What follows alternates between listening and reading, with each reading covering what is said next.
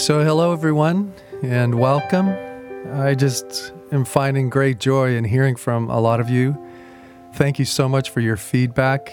Most of all, it's just so much fun to talk to you, even though I can't see you. But I'm just so blessed to know that you're listening and the things that the Lord puts on my heart to share are blessing your heart.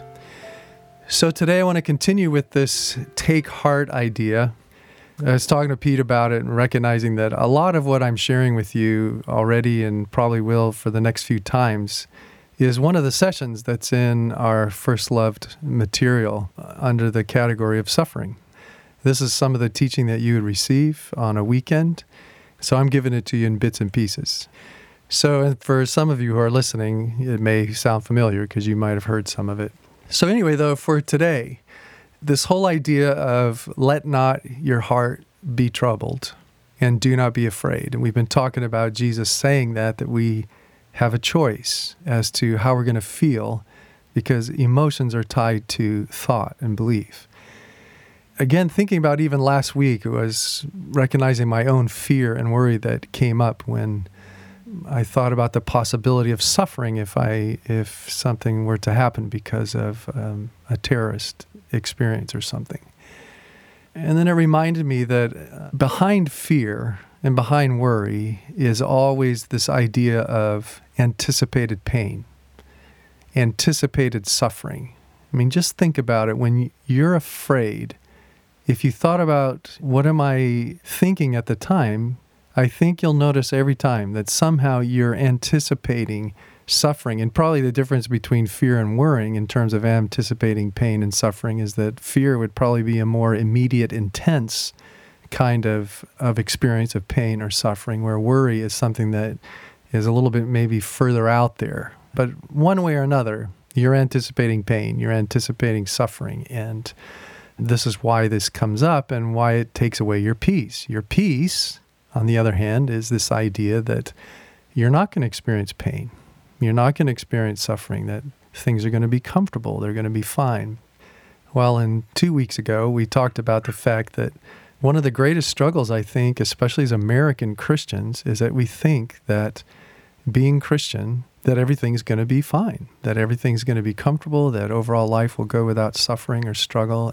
2 weeks ago, we talked about the fact that both Jesus, in this world, you will have troubles. And Paul many times talked about that this was normal. Peter talked about suffering being normal. That still one of the most important things we got to grab a hold of is that suffering was to be expected. Suffering was considered normal. And perhaps it was more abnormal when things were in fact going well circumstantially in our lives. Well, I just felt compelled to come back to this idea, though, again, about perspective, that the more I was preparing, the more I was thinking and praying, is that this perspective about how we see life and our experience in our present life is just so crucial. Where, again, one, yes, to think of normal, and that it's normal, as Paul said, that at times he was well-fed, and other times he was hungry, and he just saw that as normal. It's sometimes he had plenty, and sometimes he had want, and this was just normal. And I think especially we just have to own the fact that what we really desire, and it's a good desire, right? It's a good desire to want no more pain, no more suffering, no more death, no more disease, no more loss, no more sadness, all these things that are promised in Revelation 21 and 22. Of course we want that. It's joy. It's wonderful. But I think the Lord's just placed on my heart again that we so have to own that that's primarily not for now. This is really about later, that especially the early believers had really owned that they were a future-oriented people. That all of these things that we hope for, long for, enjoy, that we want, really are in the future. So then it causes us to have to really focus on how am I supposed to live now? What is supposed to be my perspective? And again, so I'm saying, first of all, is expect suffering. That is normal. That is supposed to be a part of our existence. It was a part of Jesus. It was part of Paul's, part of the disciples. It was a part of everyone's. And even as I say that, again, I don't want you to think that God doesn't care, that it's like no big deal. I know so many who suffer. I suffer chronically now because of the diabetes, because of neuropathy in my feet, and so I'm much more sensitive to those who suffer chronically, constantly. In fact, I'm still blown away when Paul says in 2 Corinthians 4, when he says, "Therefore we do not lose heart, though outwardly we're wasting away, inwardly we're being renewed day by day for these light and momentary troubles." And I'm thinking, Paul, are you kidding me? Light and momentary? What in his lists were light and momentary? It seemed like he was enduring incredibly difficult things, not just in the moment. And they were heavy and they were hard. I mean, instead of like heavy and chronic, instead of light and momentary, right? And so I just think about, Lord, how do we get to that place where we can actually see the things we're going through and the suffering? And I think sometimes we forget about Paul, that suffering wasn't easy for him.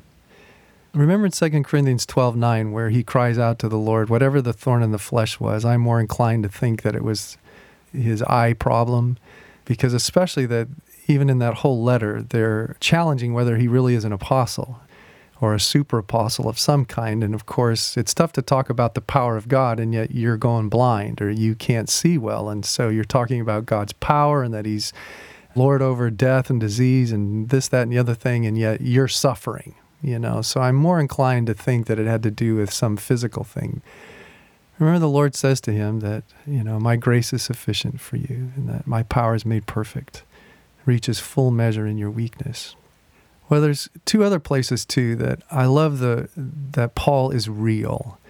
And I guess I want you to really hear that today, that even though we're talking about this is normal, it's to be expected, that yes, there's times we experience plenty. Yes, there's times we are well fed.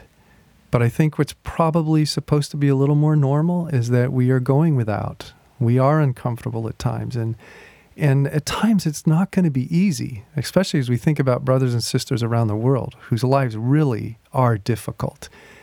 And I just love these two passages in 2 Corinthians as well, where, first of all, Paul says, in fact, the whole letter of 2 Corinthians, that's where so many of these verses are coming from, right? His list of suffering and struggle. 2 Corinthians 6 is an amazing list. 2 Corinthians 11 is an amazing list.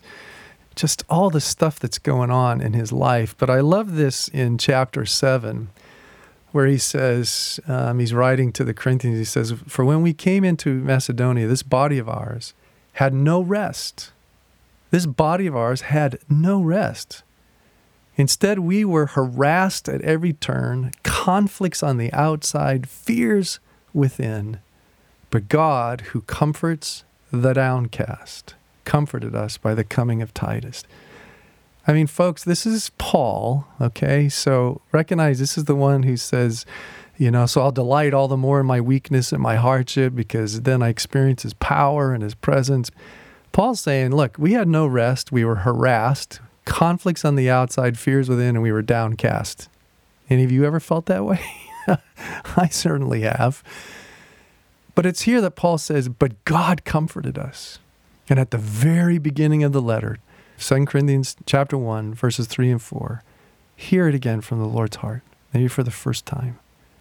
I am the Father of compassion and the God of all comfort. So let me comfort you in all your struggles, in all your troubles, so that you'll be able to comfort others with the comfort you've received from me. I am the Father of compassion, the God of all comfort. So let me comfort you in all your troubles. And see, then later in chapter 7, he lists those troubles. We were without rest, we were harassed, conflicts, fears, downcast, but God comforted us, and especially through someone else, through Titus. Well, even further on in chapter 1, verses 8 and 9, again, he's just talking about the difficulties that he was going through. But hear this from the Lord, even in the midst of your suffering. Again, some of you today may be suffering. Some of you it's not light and momentary, it's chronic. And I guess what I just felt in my heart today, even though I had several other things prepared, I told Pete, I said, I can't make up my mind. But here's what's coming out today, is the Lord is not indifferent to your suffering. Even before I tell you that text, just consider Jesus again, that when he saw Mary and Martha, that he entered into their loss, into their suffering, and wept with them, and was deeply troubled with them, empathized with their loss, that the Lord is not indifferent. He is not uncaring about what you're going through. And so even this passage in 2 Corinthians chapter 1, verses 8 and 9, but hear this from the Lord. I know you are under great pressure, far beyond your ability to endure, so that I know even now you are despairing of life. Indeed, you feel as though sentenced to death in your heart. But know this, dear one, that it's in times like these when you cannot rely on yourself, you are learning to rely on me, your God, who has the power to raise you from these death-like situations. See, somehow it's just knowing that he knows. It's knowing that he cares. It's that he's with us. He's present with us, that he will come and comfort us directly or through someone else. That he says, my grace is sufficient for you, that I am here to help you, to sustain you, to uphold you. Is that he's not indifferent to the suffering, even though it's normal, even though it's difficult.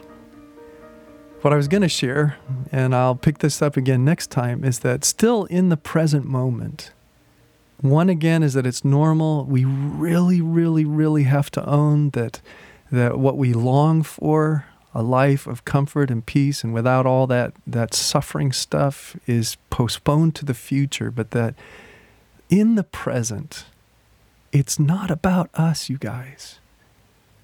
This is the hardest thing, is that our culture has so tried to make it about us, and that it is about, we deserve a break today, that you deserve this, you deserve that the ultimate shift is that we are no longer living for ourselves, but living for something far greater.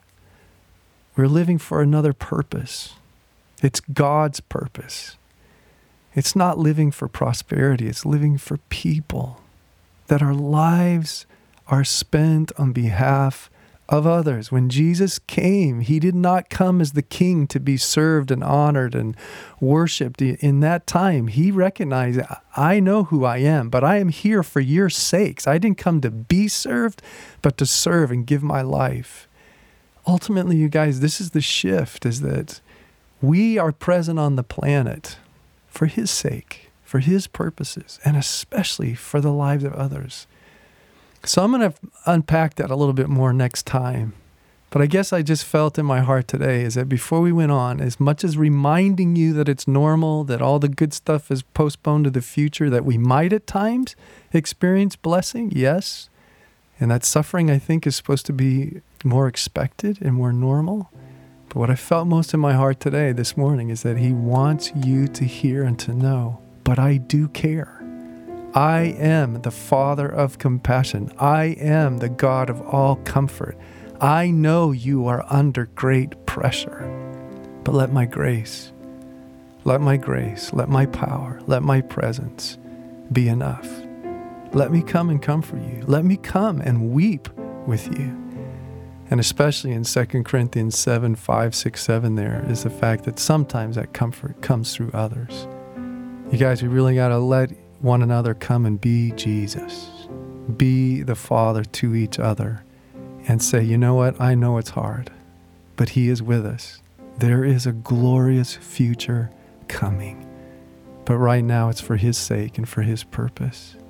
So to that end, today, I just want to encourage you, know that you're loved, know that he cares, know that he's with you, know that he's not indifferent. Instead, he says, in me, you will have peace. So take heart, because I have overcome the world. Love you, bless you. Have a good one.